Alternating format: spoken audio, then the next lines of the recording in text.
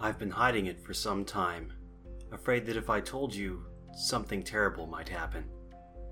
But I'm not going to hide anything anymore. This is Final Fantasy VII.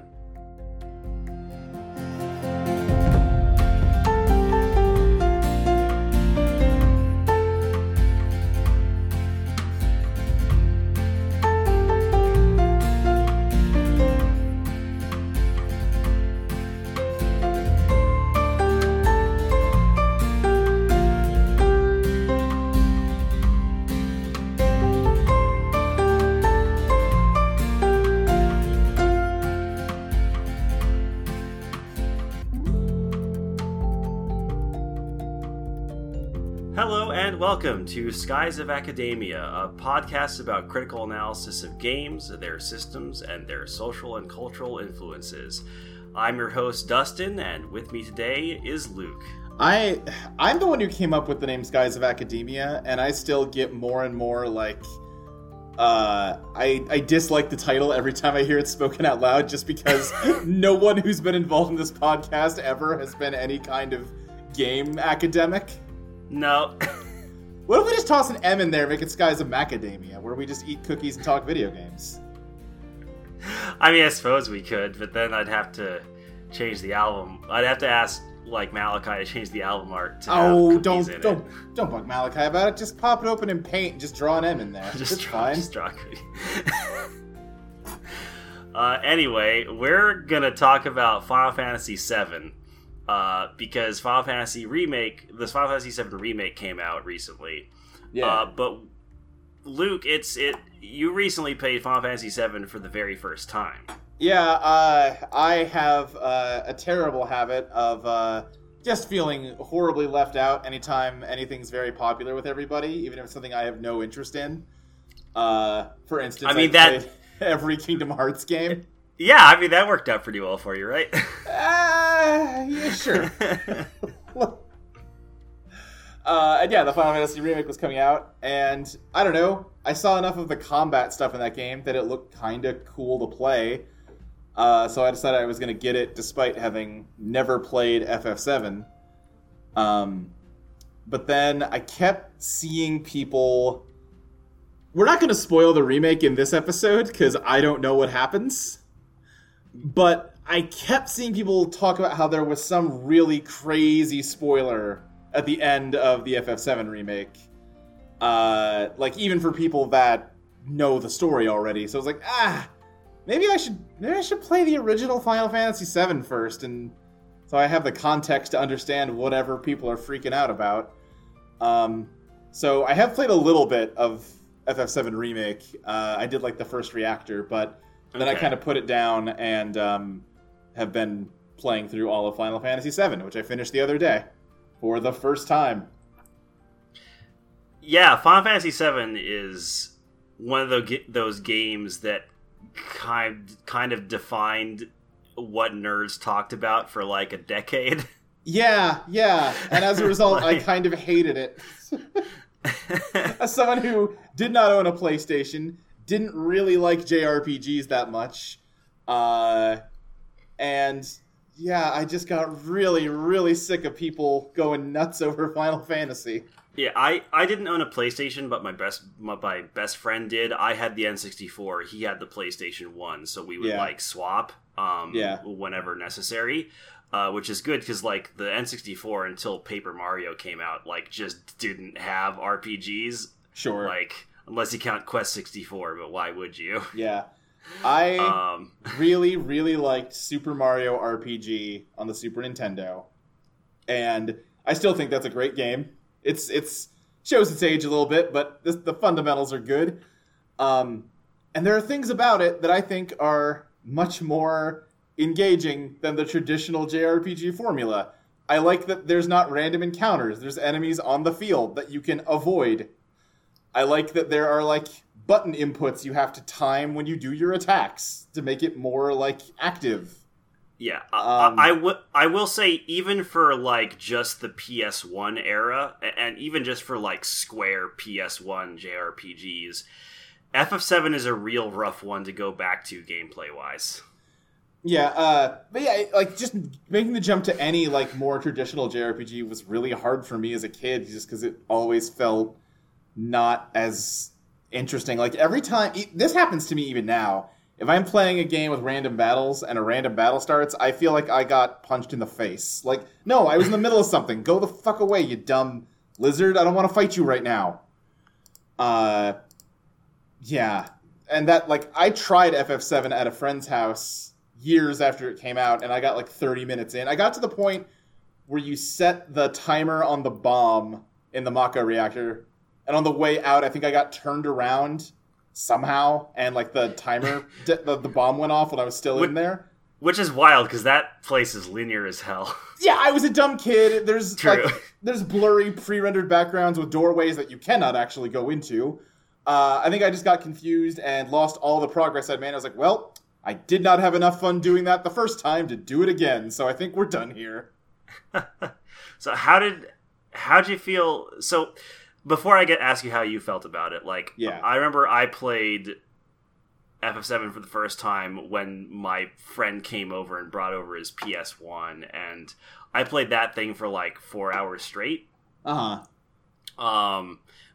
But it wasn't actually the first JRPG I finished. The first JRPG I actually played to completion was FF8.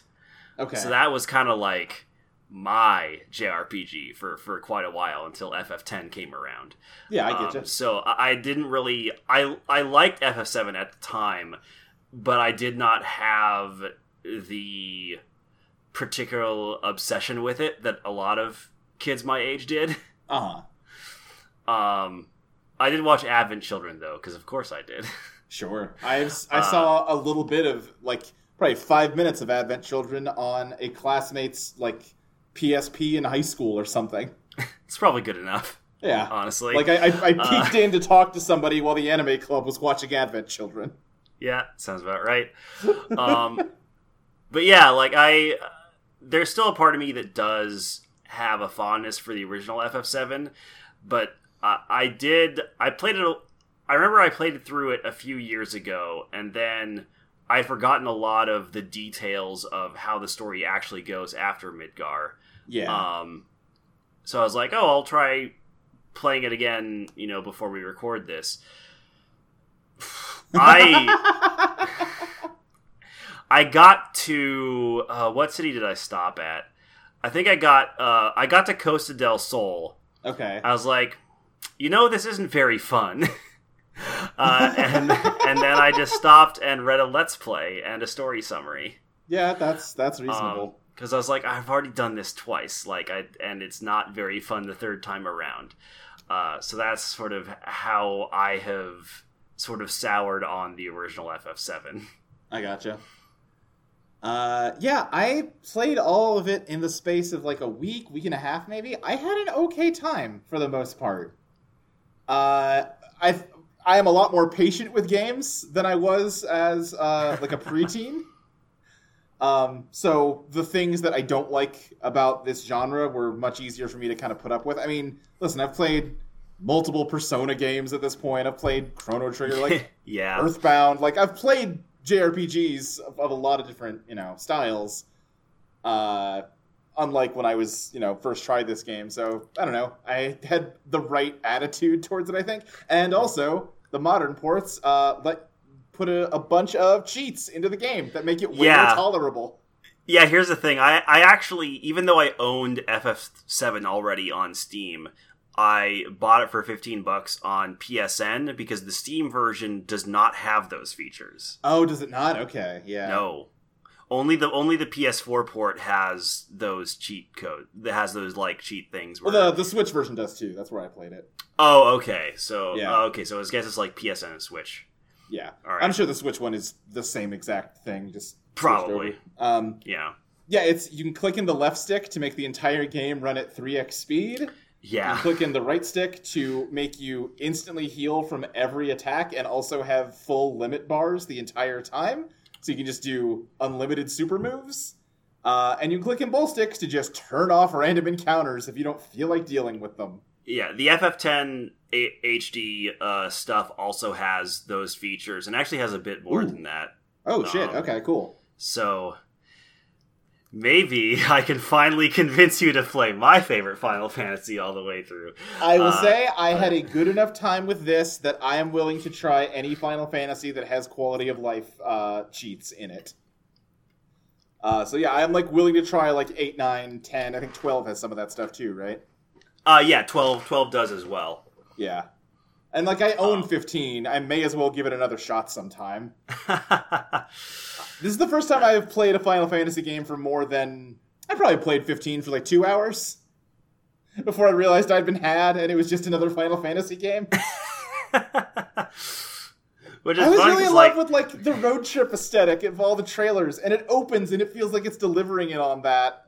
Like it has that like cold open where they're pushing the the convertible after it's like run out of gas, and like Stand By Me is playing in the background. I'm like, this is the game I bought. This is great.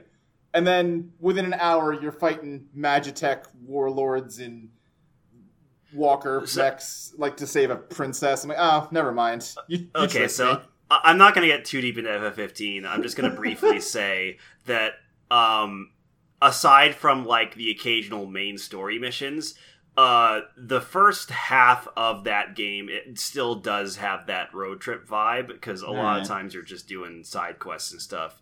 Yeah. And it does sort of like it's like, hey, we're doing a road trip, except also because this is a Final Fantasy world, there's like evil dogs that I have to fight in between pit stops. Yeah, which is exactly what I wanted. Yeah. That game, Christine Love is making a game called Get in the Car Loser that looks like... It looks like her idea was, what if Final Fantasy 15 is what it billed itself as? Yeah, and also lesbians. Yeah. Which I've liked every game Christine Love has made, so I'm pretty excited for it. Yeah. Anyway, FF7. What was shocking to me when I replayed it was just how almost frenetic it is in the first part, in terms of like how fast it churns through the story. It definitely does, yeah. Like, you're done with Midgar in 3 hours. Yeah, you're in and out of Midgar. Like, I kind of get why they made the decision to make the remake only cover the Midgar chapter, because Midgar is far and away like the most well-realized setting in that game, and they use it up real fast. Yeah, like you go so quickly through that content, and like you barely get a chance to. I haven't looked into the spin-off stuff much. Is it mostly Midgar stuff? Like Crisis Core and all that? Yeah, so Advent Children takes place almost entirely in Midgar and the surroundings. At least all the important fight sequences and stuff take place within Midgar. Mm-hmm. Though it's not necessarily about Midgar. Sure. And at Crisis Core, it's been a while since I've played Crisis Core. But yeah, I believe like it's a PSP game, so it's like the missions are the PSP style of like bite-sized stuff you can do like on the train or public transit. So yeah, there is stuff that happens in Midgar. There's also you also go to Wutai occasionally. Okay. But yeah, I haven't played that game since the PSP came out, so I can't say I remember a whole lot of it too well. But yeah, I will say I don't think Midgard, the city itself, is expanded too much by the additional content. Okay.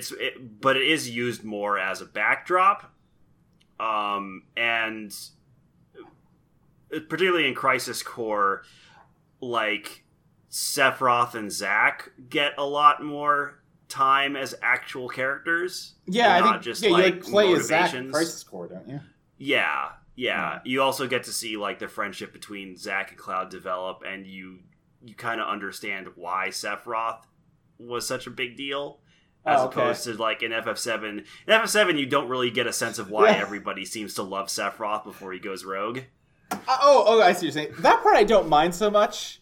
I don't mind that he's just like, he's the coolest hero. That, I get it. I think you get everything you need from like that flashback where Sephiroth is in your party and you can't even touch the monsters and he one-shots them. I do like that scenario. He's in your party and you can't even like do the attack action for him. He just does it for you. Right, yeah. So that part I was fine with. The thing that bothered me about Sephiroth is that he goes, like, does a 180-degree turn with no explanation at all, and he just immediately stops being interesting as a character. Yeah, and even back in the day when I first played FF7, I had that problem with Sephiroth. Is like he has a cool aesthetic, but his motivation makes no sense. Like he starts out as a cool dude, and then he finds out he's not human and is like, all right, guess I gotta murder the world now.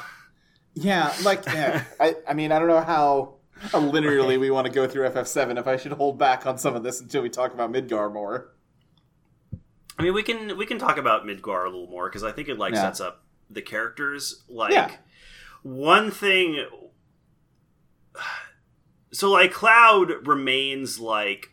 I do think FF7 does still characterize Cloud pretty well as someone who is trying to be cool, but kind of isn't, and is mostly just socially awkward.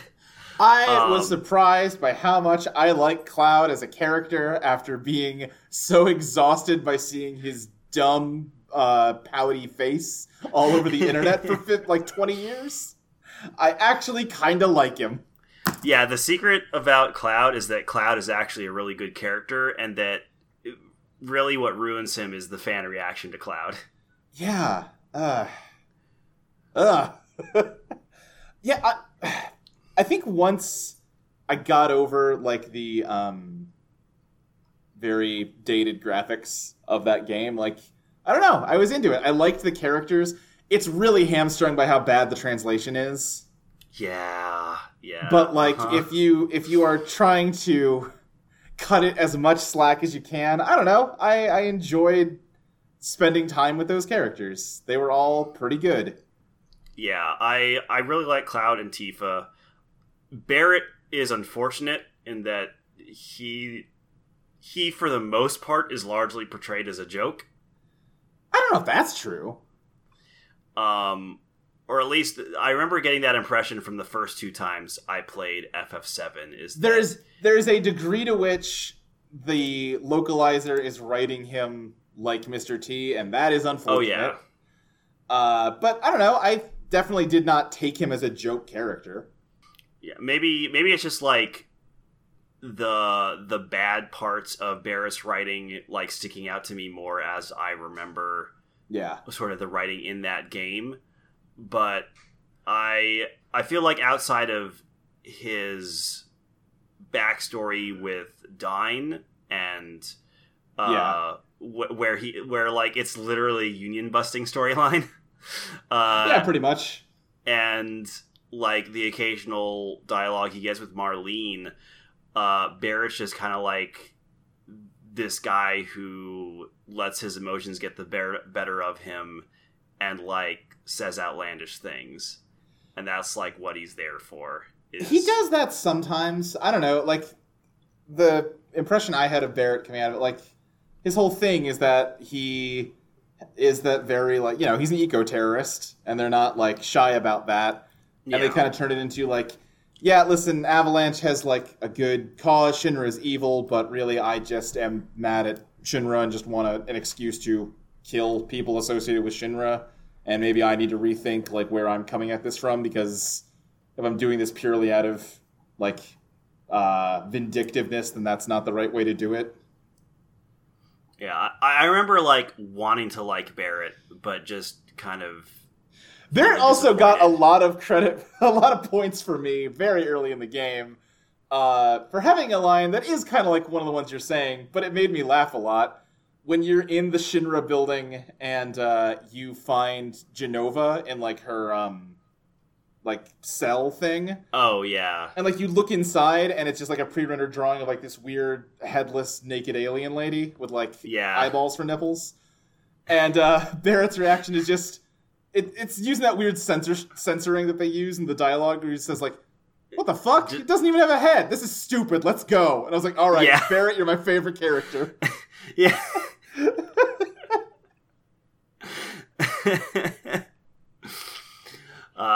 But yeah, what'd you think of, like, the optional characters? Well, did not ever recruit Yuffie. I ran into her once and I goofed up.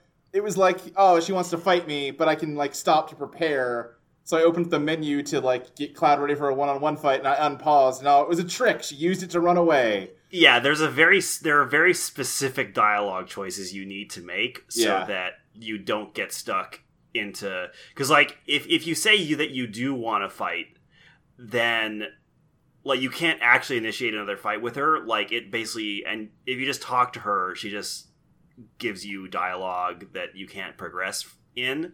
So, like, you have to open up the menu and fail. Like, if you've chosen that you want to fight her, you have already failed. Oh, I see. So you have to, like, run into her more than once to get her. Yeah, well, you have to, like, run into her and fight her, and then there's, like, a dialogue option where she says, come on, let's go, and you're, like, not interested. She's like, oh, it's because you're scared of me, aren't you? And it's like, yeah, sure. And there's, like, 5 or so specific dialogue options you need to pick. I see. Yeah, so... It's kind of a pain, and, good luck doing that without a guide. Right, I have no opinion about Yuffie. Yeah. I found the Wutai village one time on accident, well after the equipment I had was better than what I could buy there, so I immediately left. Vincent, I got a little bit past where you get him, and, like, realized, man, I keep picking up guns. Isn't there a gun guy in this game? Like, it's like Vincent. He's the Dirge Cerberus guy, yeah. Yeah. And I mentioned it on Twitter, and someone was like, oh, yeah, you can get him at the mansion. You should probably just look it up, though. I went back to the mansion. I did figure it out all by myself, because I'm a smart boy. Nice. I cracked open that safe. I fought the monster in there. But then I had to look up how to open his coffin, because I couldn't... I failed to stand in exactly the right spot to open it up. Like... Well, clearly there's some puzzle here I'm not getting. What? Oh, I just have to... Oh, okay. I needed to be a pixel to the left for the trigger to work. All right. Whatever. Yeah, which kind of brings me to, like, going back to Midgar, brings me back to, like, the map design in this game, where, like, the pre-rendered backgrounds are often pretty nice, but also... There's a lot of, like, little fiddly bits about traversing through the world and interacting with objects where it's not...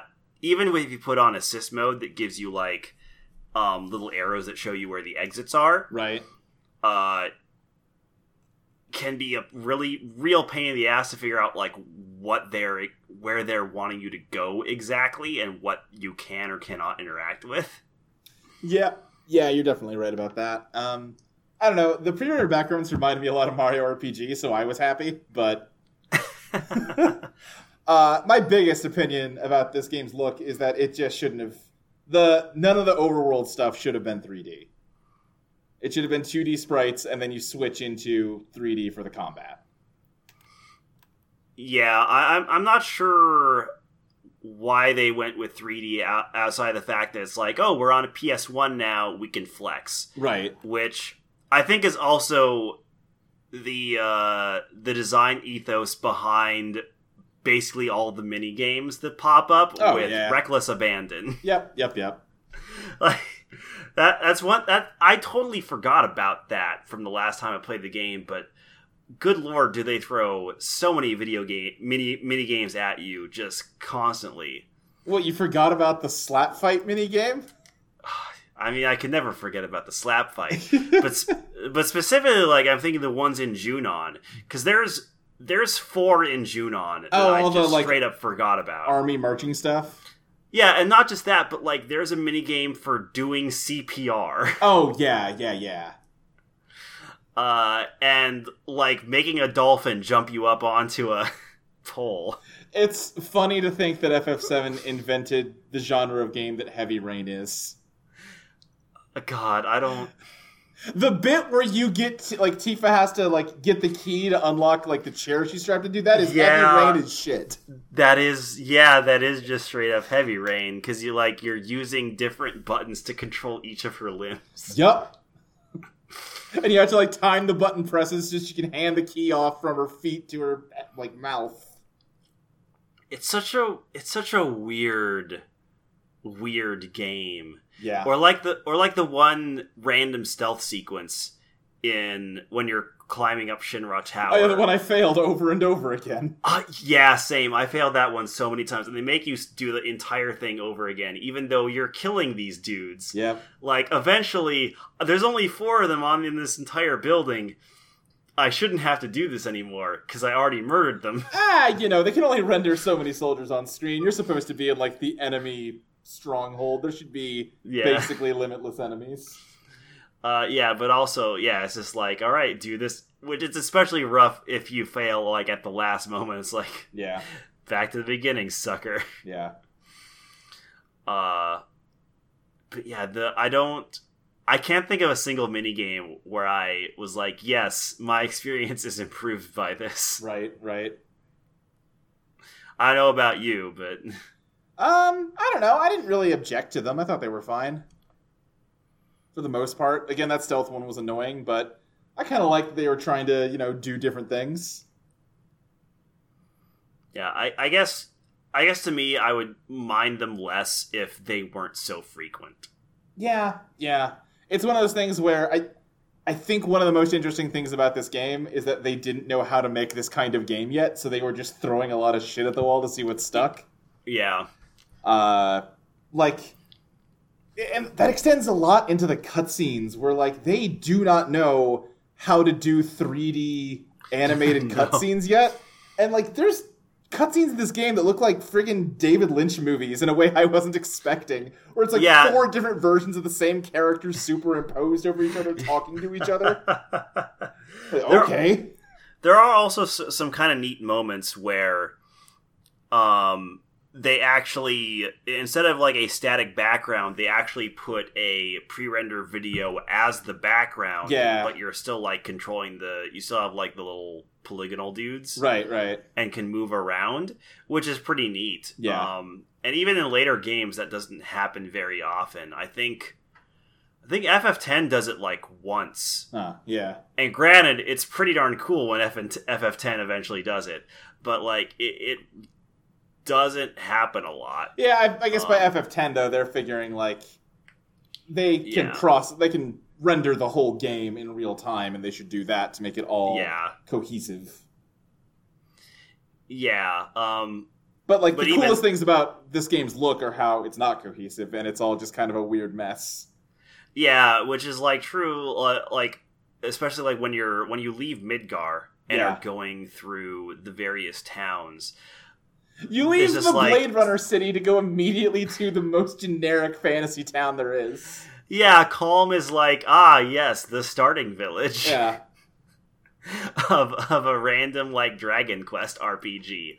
Right. The aesthetics of this game are just all over the place. Like, the Black Materia Temple is like this Indiana Jones style thing. Yeah. Then there's like whatever the hell is happening with Ketchi. Yeah, it's it's a toy cat that rides a stuffed animal. And then there's like I can't remember what the name of it is, but it's like the Ancients area, like where Aerith dies. The what's it called, the Forgotten City. Yeah, and that looks like it came straight out of Chrono Cross, honestly. Yeah. Yeah, it's just a lot of... But again, there's something kind of neat about that. Yeah. Like, I don't hate it. Yeah, I think with me, it's just that one of the things that struck me about after you leave Midgar, because, like, Midgar is a fairly cohesive experience. Right. As soon as you leave and you get to Calm and you have the Nibelheim flashback and are like, all right, guess we gotta follow Sephiroth, it's just like... I don't have a coherent through line to this outside of just we're finding Sephiroth. Like all the places you go to just don't seem to have much of a point in and of themselves. Like, Junon eventually becomes more important, but the first time you go there, it's just like, all right, here's another city. Yeah. You'll immediately leave. It is. I think there's something to, like I said, like, Calm or, like, the Chocobo farm don't really fit into it, but, like, pretty much every major city you go to is a version of Midgar where it's, oh, here's a bunch of poor people farming dirt, and then there's, like, a rich caste that lives literally above them. Yeah, like, but also with Junon, you get a giant cannon. Yeah, you get the sister Ray. Yeah, as a sister to the Metal Gear Ray. Right, exactly. It's like, what if we just skipped the mobile part entirely and just made it a cannon instead? Right. Yeah, but I mean, like, Barrett's Town is the same way with, like, the gold saucer above it. Yeah. Why can't I remember the name of that place? Corel. Yeah, Corel. Yeah, it's just such a, like, weirdly put together game. Yeah, it is. It kind of feels like, I don't know, but it almost feels like they had 3 or 4 different ideas for what Final Fantasy VII would be, and they're like, well, if we want enough art assets to make this game, we got to match all of these together. Yeah. One interesting thing about FF7, like, in regards to the story, is that, like, so much of the discussion about FF7's story is often centered around, like, what is considered to be the big spoiler, which is Aerith dying. That happens so early. Yeah, it happens, like, really early. I always assume, because I'd basically seen the cutscene where she dies many times. I always assumed that was, like, the end of the game, and, like, Sephiroth came down, killed her, and then you did the last boss fight. Yeah, but what's funny is, like, that's not even the actual biggest spoiler in the game. No. But it's way harder to talk about the actual biggest spoiler of the game because it requires way more context. Yeah, the biggest spoiler of the game is weird. Yeah, because, like, Aerith and also dies. Isn't translated super well. Yeah, no, it's a little hard to... Figuring it out is not helped by the translation. But, like Aerith dies, and then you just have an entire disc that's about, like, Cloud getting super introspective and having his entire, like, self break down and learning that he's not actually the Cloud he thinks he is. Right. And he just, like, copy pasted, like, his buddy Zack onto his own experiences so he could, like, function after the traumatic experiences he went through. Yeah. He just wanted to be a soldier, and he wasn't good enough. He was the guy throwing up.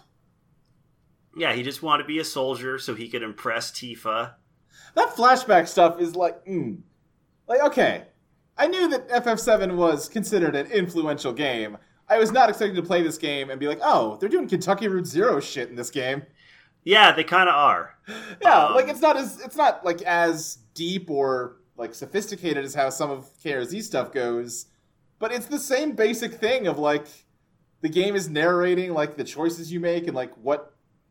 Like, the bit where, like, you go into Tifa's house and she's like, wait, did this really happen? And you can say yes or no? Yeah. Like, it's nothing, like, super profound, but it's just like, oh, you're doing weird shit here. That's interesting. Cool.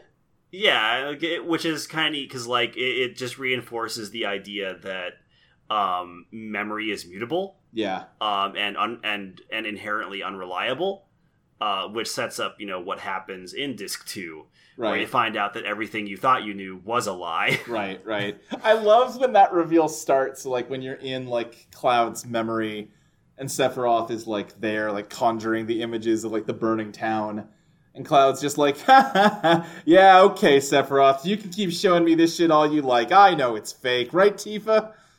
Tifa? Yeah, Tifa, please tell me. Tifa, don't let him get to you. Quit buying into this baloney. Come on. Yeah, which is what, like, makes... It's sort of like what really nails Tifa and Cloud as, like, really neat characters, is because, like, they're both really difficult and like traumatized, but for different reasons. Yeah, because like Cloud went through a horrible experience of watching like his hometown die, and then he was subjected to like crazy science experiments, and he fixed it by just like creating a new identity for himself. Like Tifa also saw her entire like village die, and then thought like one of her childhood friends also just died. And then he comes back this. She just never hears from him again after he like leaves, because she doesn't even know he's there.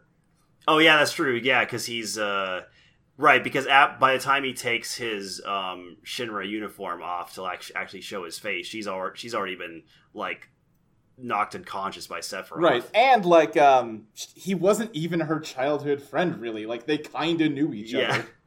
Yeah. Like. He was a shitty boy who had a crush on her and, like, was kind of mean to her because of it. Yeah, but, like... Which does make me wonder, like, why did she bring him in when he came back, like, all messed up? Well, she still recognizes him, and, they were, like... friends. They just don't have the kind of very close relationship that the early parts of the game give you the impression they did. Yeah, and like Cloud starting to recover, and Tifa just doesn't want him to like... Tifa knows he isn't what he thinks he is, but also doesn't want to like hurt him again and like basically undo all the progress that's been made. So she just doesn't say anything. Yeah. Which is a understandable error to make. Yeah. It's going to be... I'm really curious to go replay the bits of the remake that I've played now that I know that everything about Cloud and Tifa isn't true, to like... see how much of that you can pick up on in, like, Tifa's voice acting and, like, body language. Yeah. Because they basically meet right before the start of the game, right? Yeah, because what happens is, like, Tifa meets Cloud, and he's just, like, passed out at the train station with the Buster Sword that she knows does not belong to him. Yeah, and, like, she basically, like, in order to help him, like... She basically, like, keeps him around to help him recover, but, like, in order to actually, like, give him a reason to, like, stay there and actually, you know... to give him a reason to stay around, basically corrals him into doing a job for Avalanche. Yeah. Like, again, I have not gotten far into the remake. It does now retroactively make way more sense to me when she's like, oh, okay, well, now that mission's done, why don't I found a place you can stay, like an apartment for you. That might be nice. Yeah. And maybe you can help me do some odd jobs around town, you know? Maybe make some friends. Yeah, like she's, like Tifa's entire motivation is like something seriously messed up happened to my friend. I don't know what, but his memory is he's all messed up. I need to keep an eye on him to make sure, like... I don't know how much she knows he's messed up, like... She knows that she found him basically in a ditch and that he's not doing well. But, like, I don't know how much of, like, his false backstory she's heard at that point. Well, I mean, he does frequently talk about being a soldier. Sure, but I don't know if she knows that he never was, or if it was just that, like, she assumed he was off on the other side of the world doing soldier stuff, you know? Yeah, I'm not sure. And it wasn't until, the Nibelheim flashback when, like... he's explaining what happened and is wrong about everything, where she's like, wait a second, this is, Like, if that's where she starts to really realize how, that's true, how off he is. Yeah, that might be where she puts it together that he didn't actually become a soldier. Yeah. But I was under the impression that like soldiers were famous enough. Maybe it's just Sephiroth who got all the media attention. Yeah, yeah. I mean, no one seems to really know Zack that much. True. Yeah. Or like Angeal or Genesis. Yeah. Or like the new soldier they introduce in FF7R. Oh, okay, yeah. which is not really a spoiler because like he doesn't fucking matter. He's just a boss battle. Oh, sure, yeah, that makes sense. I'm sure he'll probably matter eventually, but yeah. But yeah, I really like especially like the scene where like they get when things start really going to shit. And Cloud's in a wheelchair. Yeah. And Tifa tries to get him out of... I think that's Corel that they're in? No, that's... Or is that a different... Mideel, I think. Mideel, okay. It's a town that they don't fucking tell you how to find it. You just have to crawl over the map for an hour until you happen to bump into it. Yeah, and then like the live stream starts... like going all wild and spouting up across the world. Yeah. And the hospital just falls into the earth. Yeah. And then you have this like really trippy scene where Tifa is trying to help Cloud reconstruct himself. Right. Like in the live stream where their minds have merged. Yeah. And it's just Cloud saying, yeah, I was a really shitty nerd who thought I was better than everybody. But now I know that I'm not. I'm like, oh, nobody that played this game in 1997 actually took it to heart. Oh, no, definitely not. No, like, so much of the Final Fantasy fan base would be significantly better if they actually paid attention to literally any of the important story of FF7. Instead, it's basically that Gundam meme of, like, wow, cool robot, except, like, wow, cool sword. Yeah. That is the FF7 fan base. FF7 says a big sword isn't a personality, and the fans say yes, it is. Yeah, basically. Yeah, it's why Cloud is actually good. Yeah. You know who's not good is Sephiroth. What a bad villain. Oh, he's so boring, Dustin. Yeah. Especially because most of the time it's not even Sephiroth. It's just like... I mean, like... Genova. That's the same character. Like, come on. Yeah. Come on with that. I am referring to that entity as Sephiroth because the game does. Alright, fair. But yeah, like, they do a lot of good stuff with, like, presenting him as, like, a very threatening presence, or, like, anytime he's not on screen, they do a good job of building him up. Like, the whole... When you, like, wake up in Shinra Tower and, like, there's just, like, a bloody path up to the roof. That's cool. Yeah, or the Midgar serpent being impaled on a tree. Yeah. Or the flashback stuff we already talked about, where he's in your party. All that stuff, really good. As soon as he starts monologuing, I just don't care. Yeah, like, he doesn't have anything, like, particularly interesting to say. Like, early on, when he first starts to kind of go berserk, he says that, like, he's one of the ancients, and he wants to kill all the humans that wiped out the ancients. I'm like, okay, you know what? I think he got there a little quick. Would have liked a little more character building, but I can at least understand that motivation, and it kind of works as a foil to Avalanche, right? Where, it's like an escalation of what Avalanche, like, is doing, essentially. Yeah, alright, yeah. I'm into this so far. And then by the next time you see him, he's like, oh, yeah, no, I'm not an ancient. I'm something else. Don't worry about it. Anyway, gonna kill everybody and become God? Don't worry about it. Yeah, like, Sephiroth's motivation eventually becomes, like, I'm going to slam meteor into the planet, specifically where I am, so that way it'll make a wound that the life stream has to go towards to heal the planet, but it'll actually be me, Dio, there all along, and I will absorb all the life stream and become a super deity that will then pilot Midgar like a spaceship. I'm gonna slurp up the biggest smoothie anyone ever drank. Just gonna slurp up all those souls. Yeah.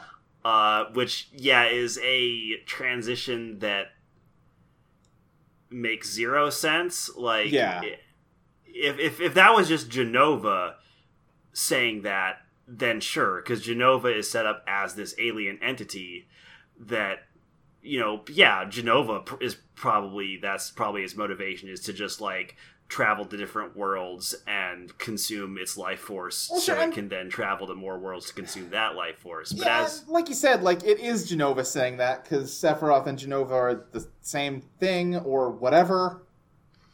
Is it, is it supposed to be... Sephiroth Sephiroth was created. So let me see if I can explain it, and you can correct me. So they made Sephiroth as a clone of Jenova. Dr. Hojo put Jenova cells in his wife when she was pregnant and gave birth to Sephiroth. Yeah. And then Sephiroth was just like a guy, and that worked out pretty good. So that's how they make soldiers. They give a bunch of Mako energy and Jenova cells. Did Sephiroth die for real when Cloud killed him in the past?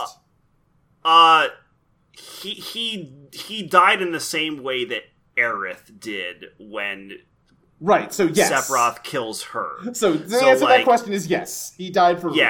And then at that point, they find Jenova in Shinra HQ, and it shapeshifts into Sephiroth because it makes a connection with Cloud or something. Yeah, the only time you ever actually see the real Sephiroth is when... The first time you see the real Sephiroth is the one that's in the cocoon, where Cloud...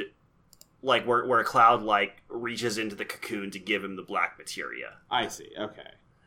That's the first time you see the real Sephiroth. Is it? Because they mentioned that Jenova also went to the North Pole. Yeah, but that's specifically where Sephiroth is, so he can absorb the life stream because he intends to summon Meteor there. No, sure, I get that. I'm just wondering, is the original thing called Sephiroth even existent after Cloud kills him in the past, or is it just Jenova in the shape of Sephiroth? The popular interpretation is that yes, that is the real Sephiroth. Okay. Who has just basically merged with the life stream. I guess follow-up question, how did he get from Mount Nibble to the North Pole then? Well, because remember when Jenova initially landed, the life stream was going to that area to heal the wound. Yeah. So the life stream just travels all throughout the planet like veins. Sure. So when he fell into the life stream, he just ended up drifting toward that same wound. That's just kind of where everything washes up if it falls into the life stream. Yeah, and also you can also headcanon it as and this might even be implied, but because Sephiroth has Jenova cells. Yeah. Because of reunion, that was always where he was going to eventually end up. Okay, sure. Yeah. All right. That's fair, I guess.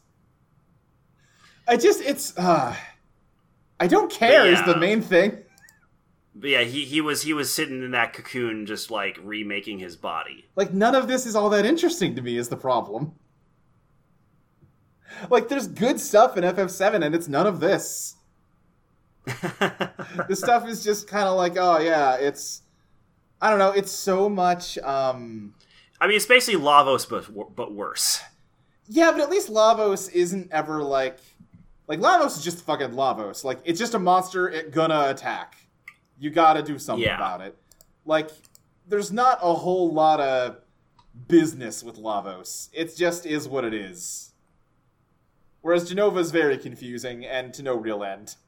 Yeah, I think I'm trying to decide. I feel the game would be better served if Jenova was, or not necessarily. You could probably still keep Jenova as a catalyst. Yeah. But not as an actual important entity, but more Jenova as a reason for why the soldiers exist and why Sephiroth decides to make Jenova an actual ancient. And just have Sephiroth's motivation stay as hey, these people killed all my ancestors. I think that would work really well, yeah. What if I killed them back? Yeah, I think you could totally do that. My big galaxy brain idea for how you make this story better, because I think the whole third act of the story is really bad. I think the part that you talked about earlier where Cloud and Tifa fall into the live stream, I think that scene's great. And then I did not care about a single moment after that. Well, yeah, a lot of the stuff in Act 3 as well is just gotta find the huge materia. All the huge materia shit, we gotta go to space. We fell out of space. We gotta have a submarine fight Diamond adventure. Weapon 3 times. Fight a kaiju. Not Diamond, Ultima Weapon, I mean. Yeah, fight a kaiju a couple times. Go back to Midgar, because let's just kill Hojo. Fuck that dude. It all just felt a lot like padding, and it's all held together by this Sephiroth Jenova stuff that I've already said I find kind of boring. So my big, very smart boy rewrite of this game that came out 20 years ago and is universally beloved is you change it up so that Rufus is the final villain.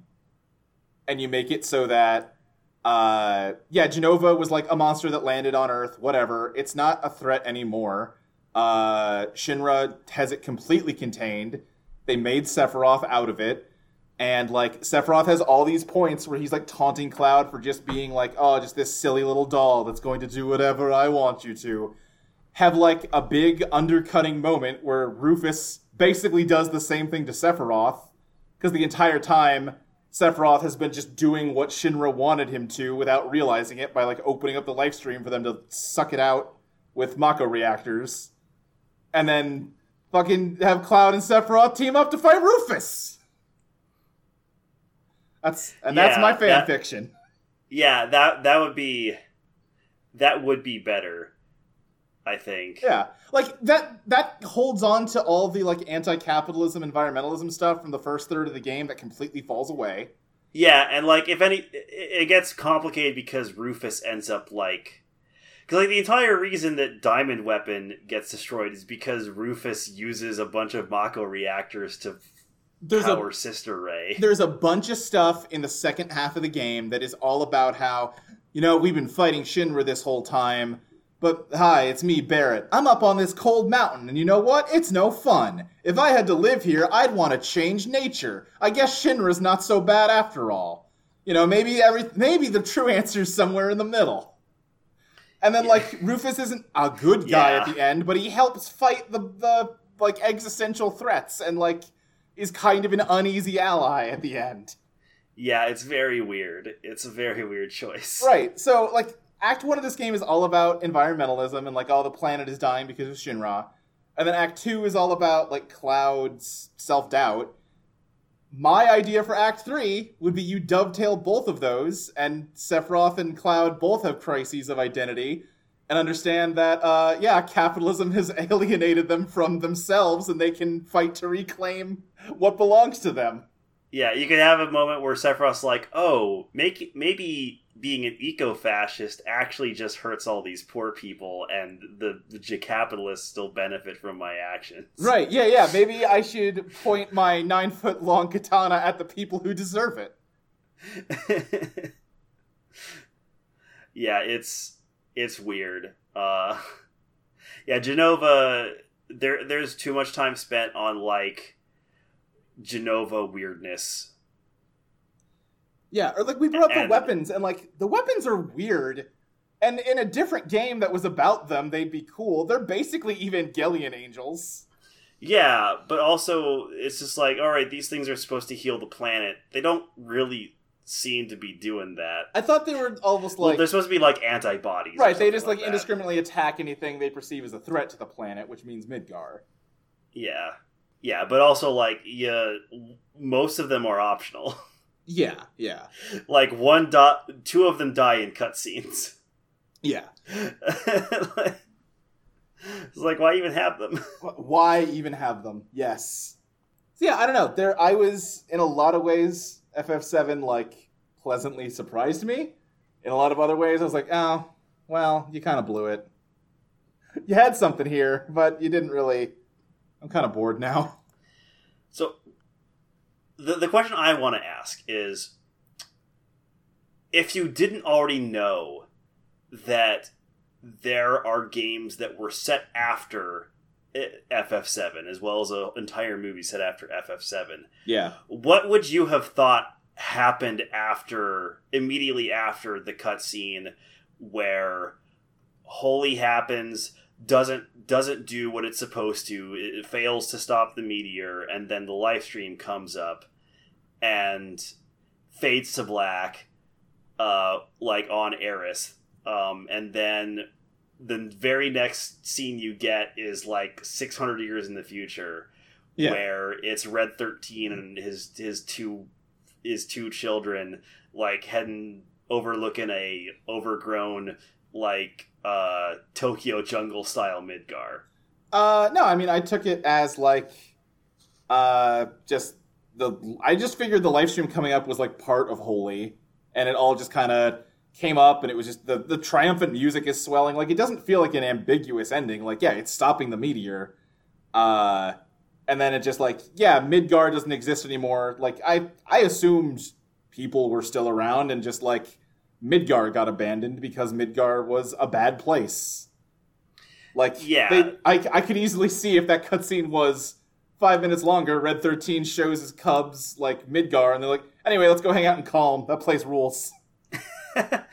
Yeah, like that was my original interpretation as well. When I guess FF7. Like, now that you've said it, I can see reading it that like all the humans are dead. Yeah, there was definitely a contingent of people before Advent Children came out where they were like, no, like too many things happened. Like there were too many people failed. So yes, Holy did stop the meteor and the planet is saved, but the humans still all fucking died. Like, what the planet's fine. Too many people failed? Like, because like there were so many things that did not happen how they were supposed to like have a better success. Like Aerith dies really early on, even though she does activate Holy. But like Sephiroth is able to intercept Holy for too long, and it takes too long for them to actually let Holy do what it's going to do. The Mako reactors have already sapped too much of the live stream strength. This all feel like...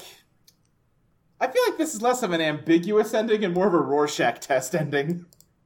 Yeah, like, I don't think it's ambiguous. It's just not, like, explicit.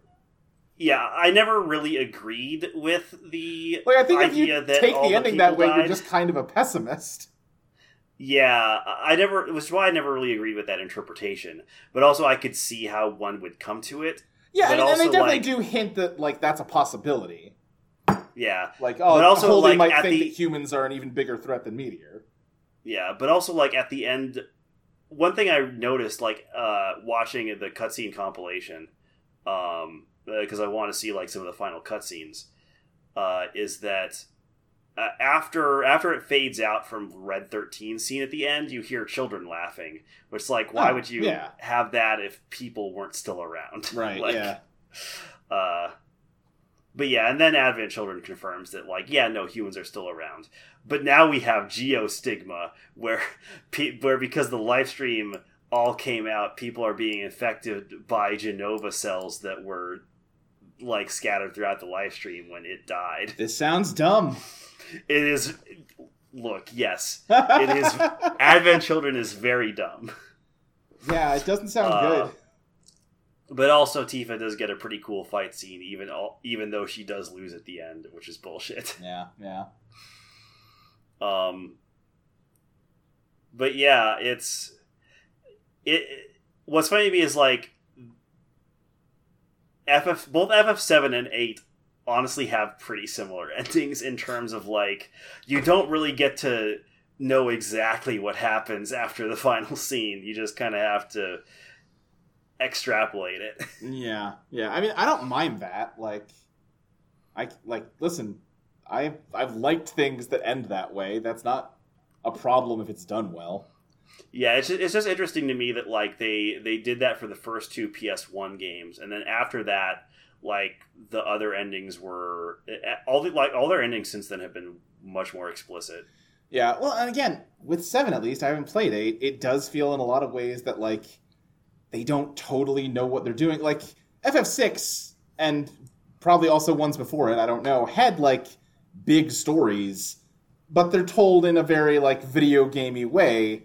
This one is the first one that's, like, trying to make it more cinematic, and it just seems like they are kind of learning how to tell cinematic stories in ways that sometimes result in kind of cool results. Yeah, and are also trying to figure out like a balance between like serious and goofy. Yeah, which sometimes works and sometimes does not. Right. Yeah. But no, like I have not played a ton of other FF games, but this one felt experimental to me in a way that I don't think any other FF games have. And it's not trying to like. It's not anything. It's not something I've never seen before, but it's something I don't see very often in like pieces of like pop culture. Yeah, it's a fascinating game. Yeah, just because of like all the stuff that it tries to do. Yeah, like the cutscene in the Black Materia temple, where it's like you're seeing the party's face superimposed over like a flashback of what's his name, Sang, the leader of the Turks. Of like him getting murdered, and then all of that is superimposed over Sephiroth monologuing to himself, which is also superimposed over Sephiroth looking into the camera. It's like that's interesting. That's weirder like film technique than I would expect to see out of a like JRPG. Yeah, and from what I recall, like you don't really get that in later Final Fantasies. Yeah, at least not to that like bizarre extent. Mm-hmm. Like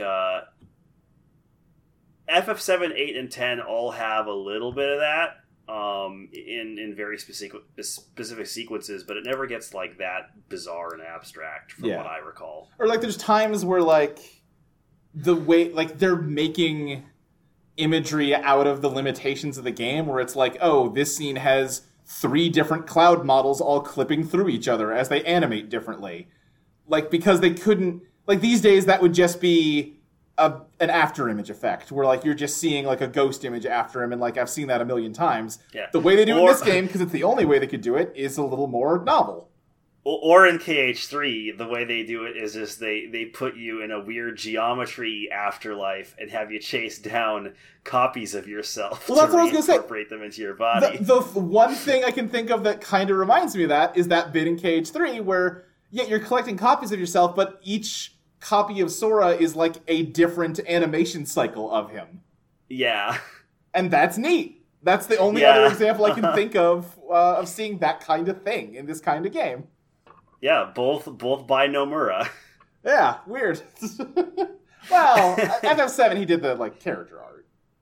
I think he had a little more influence than that, if I recall. Did he? Yeah, I believe so. He certainly didn't have like as much influence over the original FF7 as he did over KH3. Right. But yeah, he was not the director. He was the main artist behind it. Yeah. Okay. So yeah, I guess I don't know how that translates into like, was he working on animations or just like concept art and the backgrounds and stuff? I don't know. Oh, he also was one of 4 writers on it. Yeah. Yeah, okay. So he was a writer on it. Okay, yeah. So yeah, maybe he had an influence over that, but who knows who got to. Right. I mean, regardless, like even if that wasn't his idea, you can see where like he was influenced by his time working on this game. Yeah.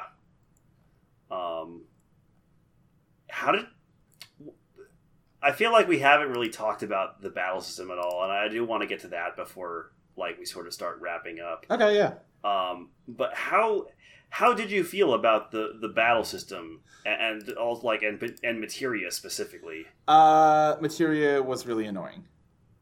Yeah. Especially because if you wanted to switch out a party member, it meant sitting in a menu for 10 minutes while you swapped all your materia over. Mm-hmm. And then, or a time when like, oh, this character's not in your party anymore. Hope you had more healing materia than what they had, because otherwise you don't get a healer for a while.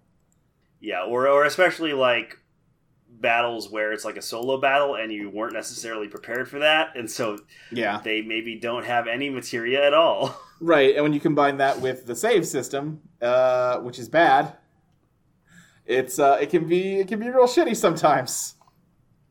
As much as I enjoyed all the like quality of life stuff they added for the Switch version, if I replayed it, I might choose to do it on an emulator where I could, use save states. Yeah, I don't think the Final Fantasy franchise ditches save points until FF15, at least in terms of single-player games. Uffa duffa. Because I definitely know 8, 9, and 10, and 12 all have save points. I'm pretty sure that 13 also has save points. Cool. Yeah, FF13 also uses save points. Save points in themselves aren't necessarily bad. It just, they're very, like, sparse in this game. And, like, for example, at the end dungeon, they don't give you a save point right before the final boss gauntlet. And that sucks. So, I apologize. So, actually, the very first game where they both had auto-saves and allowed you to save manually outside of battle was FF13-2. Oh, okay. So, both the sequels to Final Fantasy 13 ditch save points entirely. Gotcha. So that's when they finally get rid of them. Well, because Lightning Returns isn't, like, that's almost more of an action game, right? Kinda, yeah. You definitely see influences of Lightning Returns in FF7 Remake. Oh, okay, sure. Particularly with how they use the ATB as like an action economy. Right. Okay. Also, funnily enough, FF7R has a Crystarium. I don't know what that means. It's a leveling system in FF13, but in FF7 Remake, it's used specifically for the weapons that you get. All right. Yeah, it's there's some things about Square Enix's design that like they hold on to until the bitter end. Sure. Yeah, that you see that in a lot of old, like, long-running franchises where it's like, just make it the good way. I get this is how you always did it, but we know better now. But yeah, I mean, thankfully at least in FF10, I think that, like, the save points are actually pretty plentiful. Uh-huh. And, like, are usually put in good locations. The only problem about FF10, and, like, all the other FF games that come before it, is that you cannot skip cutscenes. Oh. And so would I be right in assuming there are save points before boss fights where there are long cutscenes first? Yeah, there's a particularly infamous one in FF10, right before, right before a particular boss fight that is infamous for being a particularly long cutscene. I see. Sort of like how in Kingdom Hearts 1 there's a save point right before you fight Riku in Hollow Bastion. Oh, sure. That is also a very difficult fight that's easy to die in, that also precedes that's also directly after a long cutscene. Oh. So yeah. Yeah, I don't mind save points as long as they're plentiful. And I wonder if that thing with, like, the unskippable cutscenes, I wonder if someone there is trying to defend it as, like, a design choice, in the sense of, like, yeah, if you're getting killed by the boss, the long unskippable cutscene is a deterrent to keep you from trying over and over and instead leaving to go grind. Yeah, I don't know. I think that's bad reasoning, but I could see someone making that case. Yeah. But, yeah, it's... I don't know. It's a game that I don't... FF7 is a game I don't particularly find fun to play anymore. Yeah. But I do still like the story. I had fun playing it. I would not have had the patience to get through it without the fast forward button. But with those tools, I enjoyed playing it, and I liked 2/3 of the story a lot. Like, way more than I expected to. And then I disliked the ending third about as much as I expected to dislike the whole thing. I cannot wait to find out, to see you play more of FF7R. Yeah. Because directly after the first Mako reactor sequence is when interesting things start happening. Oh yeah, I've played through that the part. Story. Yeah, like I've like met up with Tifa and was like doing side quests in Sector 7 when I stopped. Oh, okay. So I have seen the thing you're talking about. Okay. Yeah. All right. Yeah. And, like, that makes sense to me, because they're stopping at Midgar and they want to bring in some of the stuff from later in the game. Like, that's not that much of a weird change. Yeah, so I can't wait to see what you think of FF7R. Yeah, the fact that people are so divided about how it ends has me really excited about it. Yeah, I personally like how it ends quite a bit. Even if I think it's done kind of sloppily. Okay. I am very excited for the potential of what it means. Let me ask you this without getting too deep into spoilers about it, because I do just want to see it myself. Sure. Am I gonna play through it and be like, well, shit, I guess I needed to play Crisis Core also, or something? No. Okay, I have all the context I need to understand how weird it is. Yeah, you already have all the context you need. Like, yeah, I can't think of anything because I barely remember Crisis Core. I don't need to go watch Advent Children or anything. No. Okay. No. Yeah, there's like zero references to Advent Children from what I recall. Cool. Or at least nothing that's at all important. All right. Same thing with Crisis Core. Like, the only thing that that FF7R references in the game that Crisis Core also has in common is Zack saving Cloud and being his buddy and dying. And that's also in just the normal FF7. Sure. And like, yeah, unless the FF7 remake, the following games start talking about like Genesis or whatever, like Crisis Core is not going to matter. Okay, cool. So yeah, you're good. If you want to, I suppose you could, but you really don't. You don't need to. I even like Crisis Core. Yeah. But you don't need to play Crisis Core. I had an okay time playing FF7. If it had stuck the landing better, I might be more eager to check out some of the spin-off stuff, but also I feel like the opinions about that spin-off stuff is incredibly mixed. Yeah, like, I don't think Advent Children is a good movie, but it does have some, like, fun, goofy action scenes. I think Crisis Core is actually a pretty fun game to play, but the story elements it introduces outside of, like, expanding on Zack, Sephiroth, and Cloud's relationship is basically pointless. Yeah. Which is largely what it focuses on, unfortunately. Yeah. Man, one thing I will give FF7 a lot of credit for, it really underplays, like, the gut punch that Aerith's first boyfriend was Zack. Yeah. Like, that's a very missable detail unless you're connecting dots. Yeah. Like, you don't even have to go to that village and, like, learn about who Zack was and learn that it was Aerith's boyfriend. Yeah, I will say, like, the dialogue between Zack and Aerith in Crisis Core is pretty cute. Yeah. It also reveals that, like, when Zack initially falls into the church and Aerith, like, finds him, Zack agrees to pay her back for helping him out by offering one date. Alright, you're getting a little too cute with it. Like, yeah. It's already enough of a parallel. It doesn't have to be beat for beat the exact same thing. Yeah. But see, this time it's Zack doing it. Yeah. Yeah. There's nothing important about Crisis Core. Cool. Glad.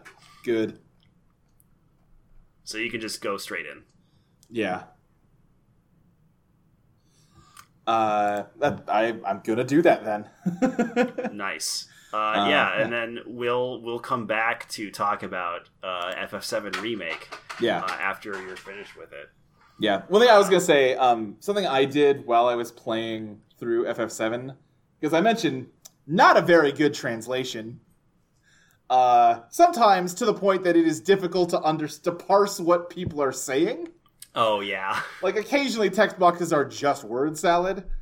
Tim Rogers, who is a guy who's been writing things about video games since, like, I was boy has he written kid. So much. Sometimes some real dumb shit, but sometimes some shit I like. He's a very mixed bag. Yeah, I like his more recent stuff pretty much across the board. I remember not liking him as much when I was younger. But he did a series called Let's Mosey, where he kind of like went point for point through like the entire first half of FF7 and talked about like the localization job. And like, okay, here's what it says in the Japanese. Here's how the localizer ended up with it saying this thing that makes no sense. Here's probably what a smarter translation would be. And it was very interesting and also helped me understand what the fuck was happening in a couple scenes. Huh. I should probably check that out, because that actually does sound fascinating. Yeah, it like goes up until Aerith dies, and then he does like... At that point, he just says, like, all right, I've covered half the game. You can pretty much, like, reverse engineer the rest of the dialogue in this game to understand, like, the ways in which it was better written in Japanese based on the examples I've given you. Yeah, because it's all the same logic now. Right, yeah. And then he just skipped ahead and explained the Let's Mosey line at the end. The greatest line in FF7. It's so good. It's like the person... It's funny because it probably wasn't intentional that they did it. No, it's not. This way. But it's just like the perfect way to communicate that, like, oh, Cloud's back to, like, being just, like, a goofy dude. Yeah. It's just like, this is Cloud now. This is not Cloud trying to be Zack anymore. It serves basically the same purpose in Japanese, but for different reasons. I learned this from this video series. When Aerith dies and you're, like, regrouping, Cloud says, let's go, in a way that, like, in Japanese is very, like, withdrawn. And, like, it's supposed to be, like, yeah, he's, like, completely defeated, but he needs to keep going. And he's just like, let's just go. And then at the end of the game, he says it in the same way, and Sid yells at him to, like, buck up and sound more like a leader. But they don't... He just says, like, let's go, in English, and that, like, nuance isn't there. That he's not, like, repeating what he said about when Aerith died. He's just saying, let's mosey. Because he doesn't say, let's mosey after Aerith dies. Tragically. That'd be highly inappropriate. Yeah. God. Okay. Now, granted...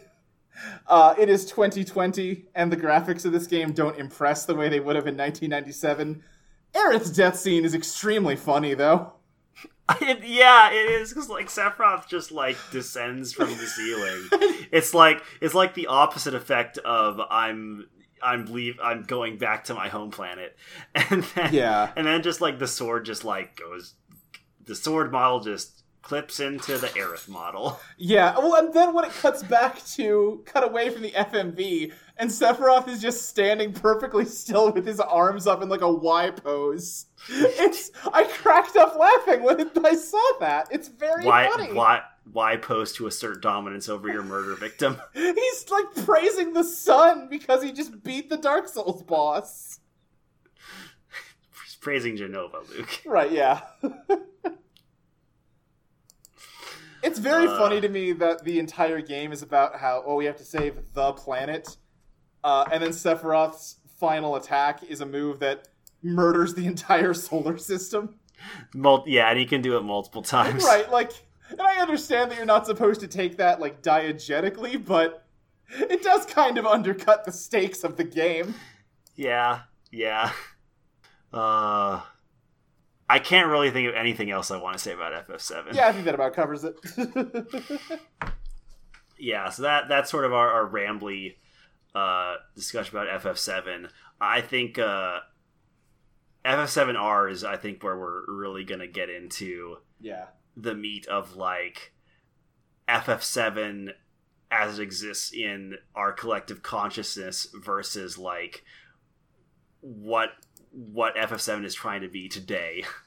All right, sure. Because, like, there are definitely some changes made to it that are meant to update the original FF7 for modern sensibilities. Not just with graphics, but just with, like, content. Well, yeah, and I mean, listen, we did not talk about Wall Market at all here. I'm not qualified to talk about Wall Market. No one should give a shit about my opinion about Wall Market. Yeah, when we get to Wall Market, I'm basically just going to, like, read a section from a Kotaku article that I think talked about it. I think I read the Kotaku article you mean. Yeah, the one written by Todd Harper. I don't remember. Okay, but yeah, we kind of skipped like the really messy stuff about FF7 because we're gonna have to get into it anyway when we talk about FF7R. Yeah, again, I'm a straight cis guy. Like, my opinion is pointless about that.